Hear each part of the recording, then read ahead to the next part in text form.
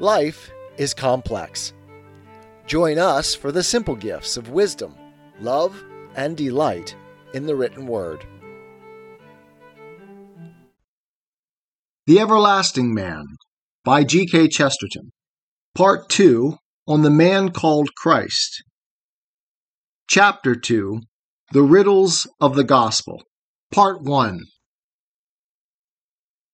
To understand the nature of this chapter, it is necessary to recur to the nature of this book.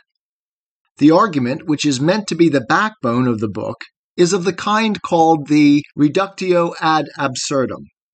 It suggests that the results of assuming the rationalist thesis are more irrational than ours, but to prove it, we must assume that thesis. Thus, in the first section, I often treated man as merely an animal, to show that the effect was more impossible than if he were treated as an angel. In the sense in which it was necessary to treat man merely as an animal, it is necessary to treat Christ merely as a man. I have to suspend my own beliefs, which are much more positive, and assume this limitation even in order to remove it. I must try to imagine what would happen to a man who did really read the story of Christ as the story of a man, and even of a man of whom he had never heard before. And I wish to point out that a really impartial reading of that kind would lead, if not immediately to belief, at least to a bewilderment of which there is really no solution except in belief. In this chapter, for this reason, I shall bring in nothing of the spirit of my own creed.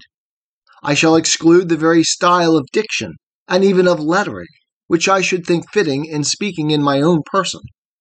I am speaking as an imaginary heathen human being, honestly staring at the gospel story for the first time.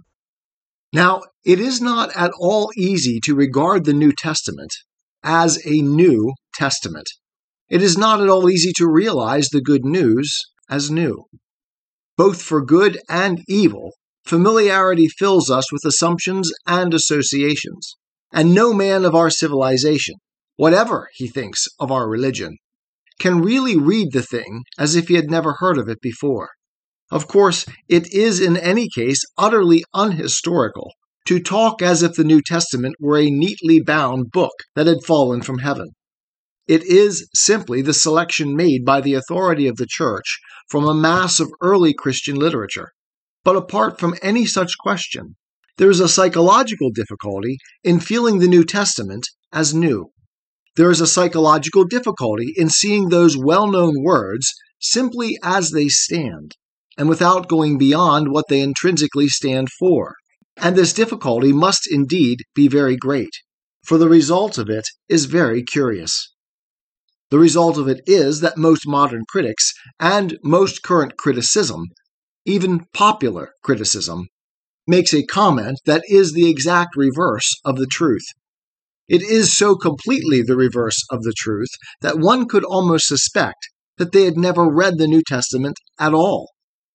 We have all heard people say 100 times over, for they seem never to tire of saying it, that the Jesus of the New Testament is indeed a most merciful and humane lover of humanity, but that the Church has hidden this human character in repellent dogmas and stiffened it with ecclesiastical terrors till it has taken on an inhuman character. This is, I venture to repeat, very nearly the reverse of the truth.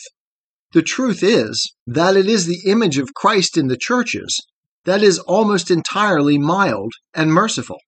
It is the image of Christ in the Gospels that is a good many other things as well. The figure in the Gospels does indeed utter, in words of almost heartbreaking beauty, his pity for our broken hearts, but they are very far from being the only sorts of words that he utters.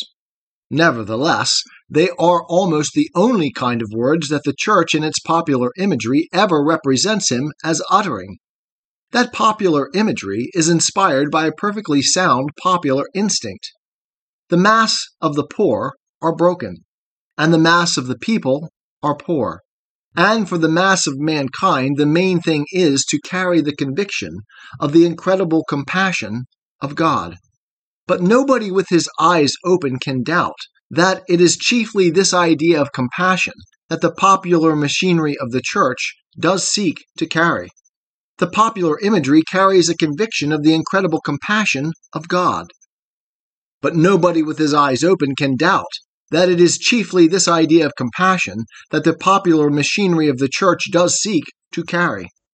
The popular imagery carries a great deal to excess the sentiment of gentle Jesus, meek and mild. It is the first thing that the outsider feels and criticizes in a pietà, or a shrine of the Sacred Heart. As I say, while the art may be insufficient, I am not sure that the instinct is unsound. In any case, there is something appalling, something that makes the blood run cold, in the idea of having a statue of Christ in wrath. There is something insupportable even to the imagination in the idea of turning the corner of a street or coming out into the spaces of a marketplace to meet the petrifying petrifaction of that figure as it turned upon a generation of vipers, or that face as it looked at the face of a hypocrite. The church can reasonably be justified, therefore, if she turns the most merciful face or aspect towards men. But it is certainly the most merciful aspect that she does turn. And the point is here that it is very much more specially and exclusively merciful than any impression that could be formed by a man merely reading the New Testament for the first time. A man simply taking the words of the story as they stand would form quite another impression, an impression full of mystery and possibly of inconsistency, but certainly not merely an impression of mildness. It would be intensely interesting, but part of the interest would consist in its leaving a good deal to be guessed at or explained. It is full of sudden gestures evidently significant, except that we hardly know what they signify, of enigmatic silences, of ironical replies. The outbreaks of wrath, like storms above our atmosphere, do not seem to break out exactly where we should expect them, but to follow some higher weather chart of their own. The Peter whom popular church teaching presents is very rightly the Peter to whom Christ said in forgiveness, "Feed my lambs." He is not the Peter upon whom Christ turned as if he were the devil, crying in that obscure wrath, "Get thee behind me, Satan." Christ lamented with nothing but love and pity over Jerusalem, which was to murder him. We do not know what strange spiritual atmosphere or spiritual insight led him to sink Bethsaida lower in the pit than Sodom. I am putting aside for the moment all questions of doctrinal inferences or expositions, orthodox or otherwise. I am simply imagining the effect on a man's mind if he did really do what these critics are always talking about doing, if he did really read the New Testament without reference to orthodoxy, and even without reference to doctrine. He would find a number of things which fit in far less with the current unorthodoxy than they do with the current orthodoxy. He would find, for instance, that if there are any descriptions that deserve to be called realistic, they are precisely the descriptions of the supernatural. If there is one aspect of the New Testament Jesus in which he may be said to present himself eminently as a practical person, it is in the aspect of an exorcist. There is nothing meek and mild.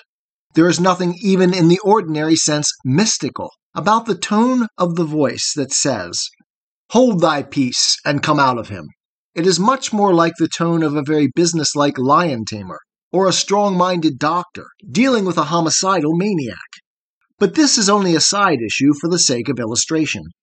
I am not now raising these controversies, but considering the case of the imaginary man from the moon, to whom the New Testament is new. Now, the first thing to note is that if we take it merely as a human story, it is in some ways a very strange story. I do not refer here to its tremendous and tragic culmination, or to any implications involving triumph in that tragedy. I do not refer to what is commonly called the miraculous element, For on that point philosophies vary, and modern philosophies very decidedly waver. Indeed, the educated Englishman of today may be said to have passed from an old fashion, in which he would not believe in any miracles unless they were ancient, and adopted a new fashion, in which he will not believe in any miracles unless they are modern. He used to hold that miraculous cures stopped with the first Christians, and is now inclined to suspect that they began with the first Christian scientists. But I refer here rather specially to unmiraculous, and even to unnoticed and inconspicuous parts of the story. There are a great many things about it which nobody would have invented, for they are things that nobody has ever made any particular use of, things which, if they were remarked at all, have remained rather as puzzles. For instance, there is that long stretch of silence in the life of Christ up to the age of 30. It is, of all silences, the most immense and imaginatively impressive. But it is not the sort of thing that anybody is particularly likely to invent in order to prove something, and nobody, so far as I know, has ever tried to prove anything in particular from it. It is impressive, but it is only impressive as a fact. There is nothing particularly popular or obvious about it as a fable. The ordinary trend of hero worship and myth-making is much more likely to say the precise opposite. It is much more likely to say, as I believe some of the Gospels rejected by the Church do say, that Jesus displayed a divine precocity and began his mission at a miraculously early age. And there is indeed something strange in the thought that he, who of all humanity needed least preparation, seems to have had most. Whether it was some mode of the divine humility, or some truth of which we see the shadows in the longer domestic tutelage of the higher creatures of the earth, I do not propose to speculate. I mention it simply as an example of the sort of thing that does in any case give rise to speculations, quite apart from recognized religious speculations. Now the whole story is full of these things. It is not by any means, as baldly presented in print, a story that is easy to get to the bottom of. It is anything but what these people talk of as a simple gospel. Relatively speaking, it is the gospel that has the mysticism, and the church that has the rationalism. As I should put it, of course, it is the gospel that is the riddle, and the church that is the answer. 'Tis the gift to be simple. 'Tis the gift to be free. 'Tis the gift to come down where we ought to be. And when we find ourselves in the place just right, 'twill be in the valley of love and delight.